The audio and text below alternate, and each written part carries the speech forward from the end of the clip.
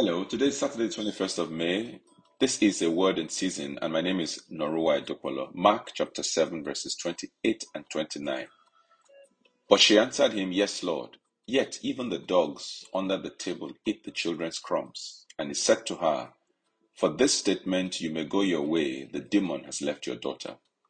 May I request that you read the entire story in Mark chapter 7, verses 24 to 30. The story of the Syrophoenician woman.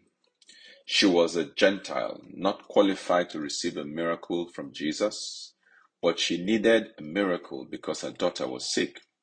And she heard that Jesus, the miracle worker, was around, and she breached protocol to reach Jesus. In response to her request, Jesus told her she was not qualified.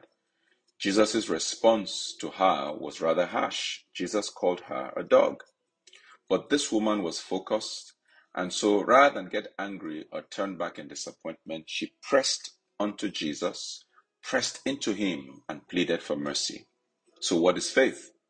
Faith is when you press into Jesus, even when it seems that the odds are stacked against you, and you appeal to the mercy side of God. At the end of the day, the woman got her miracle and her child was healed. Shall we pray? I want you to say, Father, I stand before you today, not by works, but by your mercy. And then after that, ask him to grant your request, whether it's healing, whether it's provision, whether it's a breakthrough, in the name of the Lord Jesus. And I join my faith with yours that God would hear you, he will show you mercy, and he will meet you at your point of need. In Jesus' mighty name, amen.